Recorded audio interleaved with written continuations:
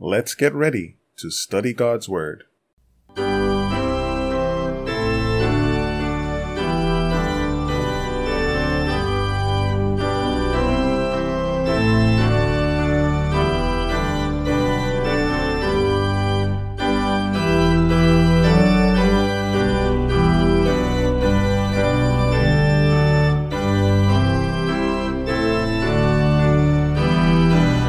Greetings to one and all. Welcome to another episode of Rightly Divide the Word of Truth. This is Andrew S. Baker, and it's time for another devotional study. Please be sure to visit us at biblestudy.asbzone.com, where you can find links to our previous episodes and various Bible study resources. Let's have a word of prayer before we begin our study today. Dear Heavenly Father, we want to thank you for your many blessings to us.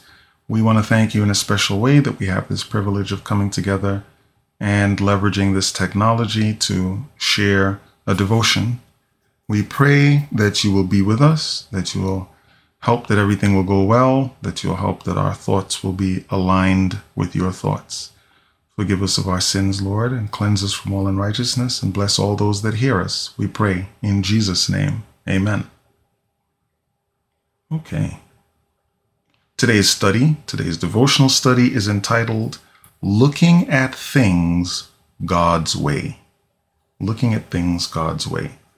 Our passage comes to us from 1 Samuel chapter 16, verses 6 and 7. And it came to pass when they were come, that he looked on Eliab and said, Surely the Lord's anointed is before him.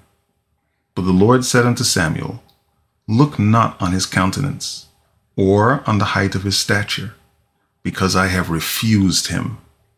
For the Lord seeth not as man seeth. For man looketh on the outward appearance, but the Lord looketh on the heart. Okay. That is a reasonably well-known passage, at least from the part that says, Man looketh on the outward appearance, but the Lord looketh on the heart. The background to this story is that God is looking to get a replacement king for Saul. Now, Saul is still in office, and he's going to remain in office for quite some time. But God is setting the stage for a replacement king. Saul is the king that the Israelites chose. He fit all of the molds that they were expecting. He was a tall man, broad shoulders. And he fit the pattern that they expected. But God says that he's going to get someone of his own heart, after his own heart. Now, what I want to focus on, there are two things that I want to bring out today as I read this passage. There are two things that stand out to me. One of them is how God sees things versus how we see things. And the second one is how God operates in real time with regard to us and the things that we're doing and when he's working along with us. Those are the two areas. So we will read this. 1 Samuel 16, and it's going to be the first 13 or so verses. And the Lord said unto Samuel, How long wilt thou mourn for Saul, seeing I have rejected him from reigning over Israel? Fill thine horn with oil, and go. I will send thee to Jesse the Bethlehemite, for I have provided me a king among his sons. Now this is important. God knows who the king is going to be. God is telling Samuel which family to look for. And Samuel said, How can I go? If Saul hear it, he will kill me. And the Lord said, Take an heifer with thee, and say, I am come to sacrifice to the Lord.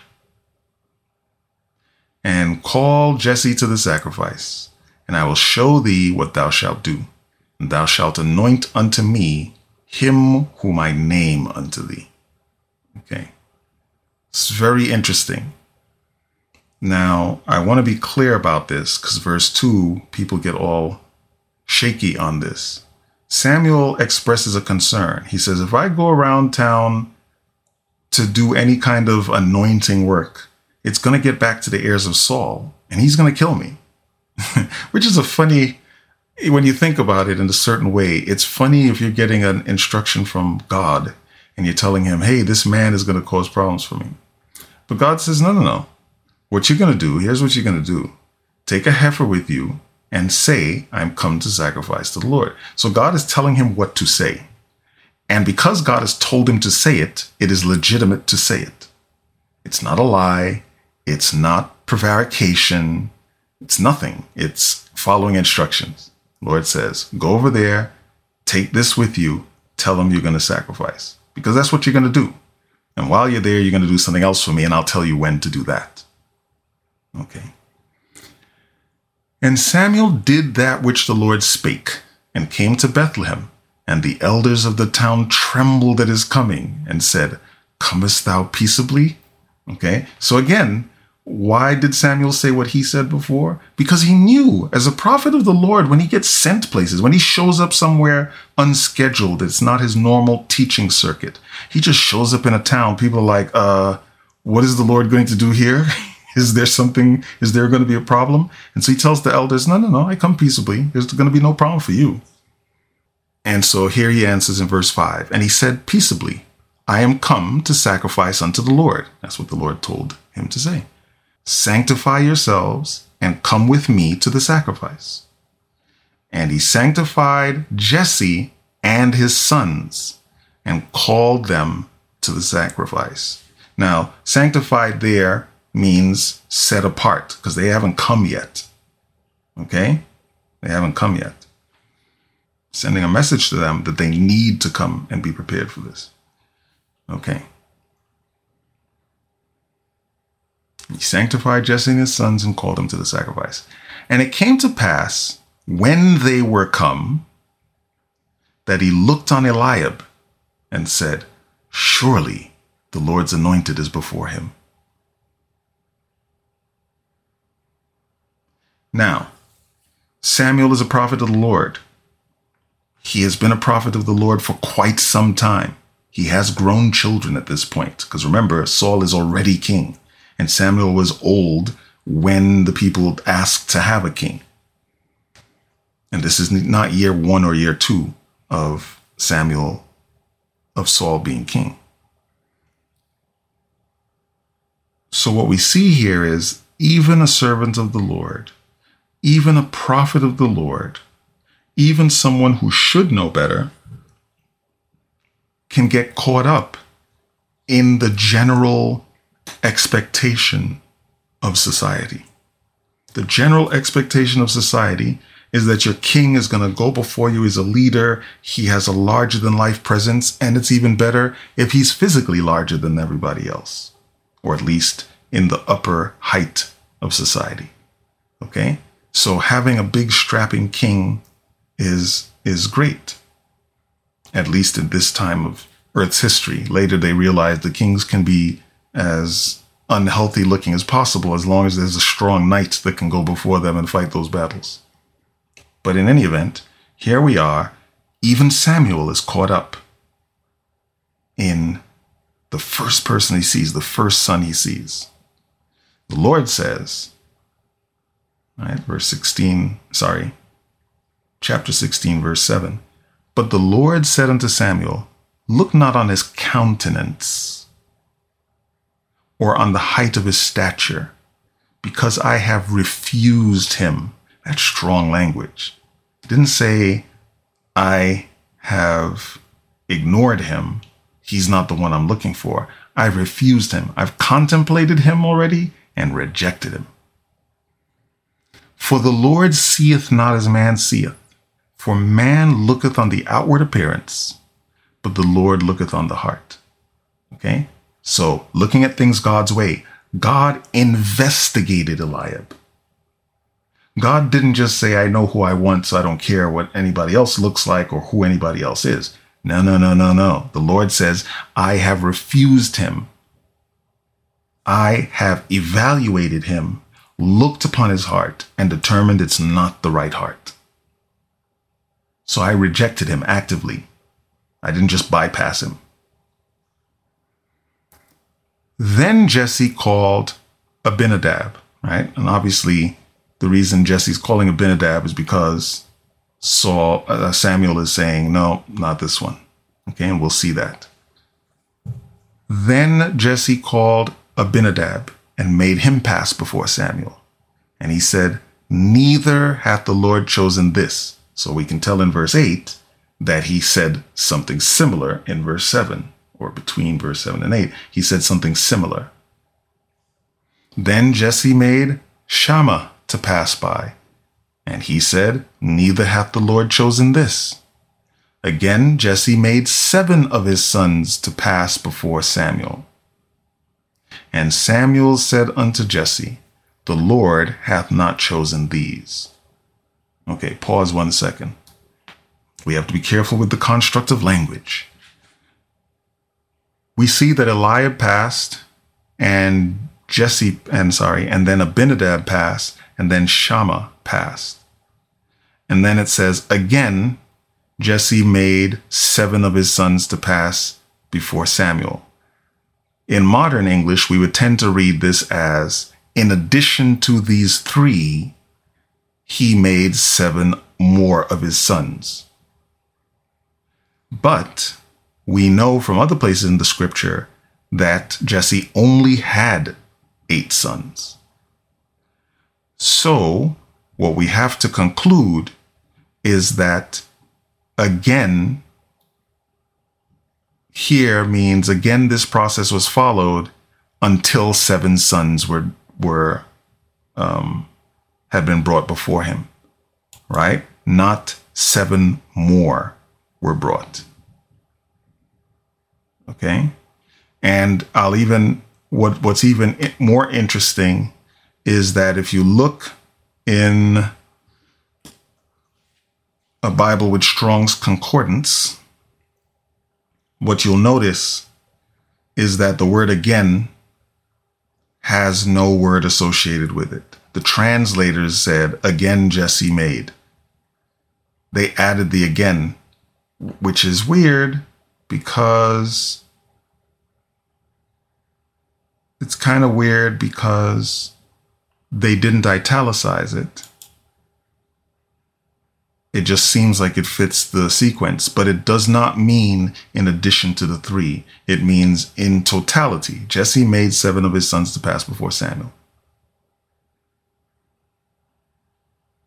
And Samuel said unto Jesse, the Lord hath not chosen these. Verse 11. And Samuel said to Jesse, are here all thy children? And he said, there remaineth yet the youngest, and behold, he keepeth the sheep.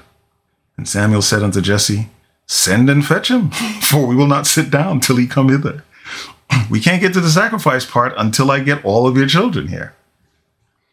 Now, this is what is interesting to me. I told you there were 2 parts of this. The first part was that we need to think like God. Now, granted, we don't have the ability to look at anyone's heart. But the idea is we should not get so wrapped up in the countenance, in the stature. We should not get so wrapped up in the externals. We should seek discernment from God to understand when we have to make choices about people for leadership, for courtship, for whatever it is that we need to choose people. We have to choose as God would choose and not get hung up on choosing like man would choose. Okay. That was the first thing I wanted to convey, and I think the story focuses on that. But the second thing I wanted to convey is how God operates with us in real time. God told Samuel, I have chosen already a king from among Jesse's sons. So go over there, ask Jesse to send his children before you, and I'll tell you when I name the one that is to be chosen, you can pick him. But God doesn't just say, I've chosen David. Because Samuel could have come and said, hey, do you have a son named David? But God didn't do that. God didn't even say anything at the beginning. He let him pick from oldest to youngest. And as soon as Samuel picked, God said, no. I don't choose like humanity chooses. Okay. So why did God do it that way? Well, for one thing, we'd never get that quote, "Man looketh on the outward appearance, but the Lord looketh on the heart." We'd never get that quote with context if it were not for the fact that God allowed Samuel to come to that conclusion and then corrected him. That's one. Two, it needs to be understood that even when God is operating with a prophet, God doesn't just do a blow by blow. God allows us to operate, and he gives us wisdom, guidance, instruction. He's there to influence us, to help us, but God doesn't work solely from a perspective of dictation. There are areas where God dictates to a prophet, but even if you look at the entire life of a prophet, the times in which the Lord is puppetizing a prophet or some other person, to the extent that he does it at all, is minuscule relative to their normal interaction. Okay? Minuscule. So here it is. God has sent Samuel on a mission and given him some details about the mission. But when he could just short circuit the whole thing and tell him which son he's looking for, or tell him where to find him, or tell him what to ask Jesse, he does none of those things. Samuel has to go all the way through, hear nothing from the Lord, think, okay, well, the Lord didn't pick any of them. There must be another child. And so he says to Jesse, "Are these all your children?" And Jesse says, "There's one more." So now verse 12.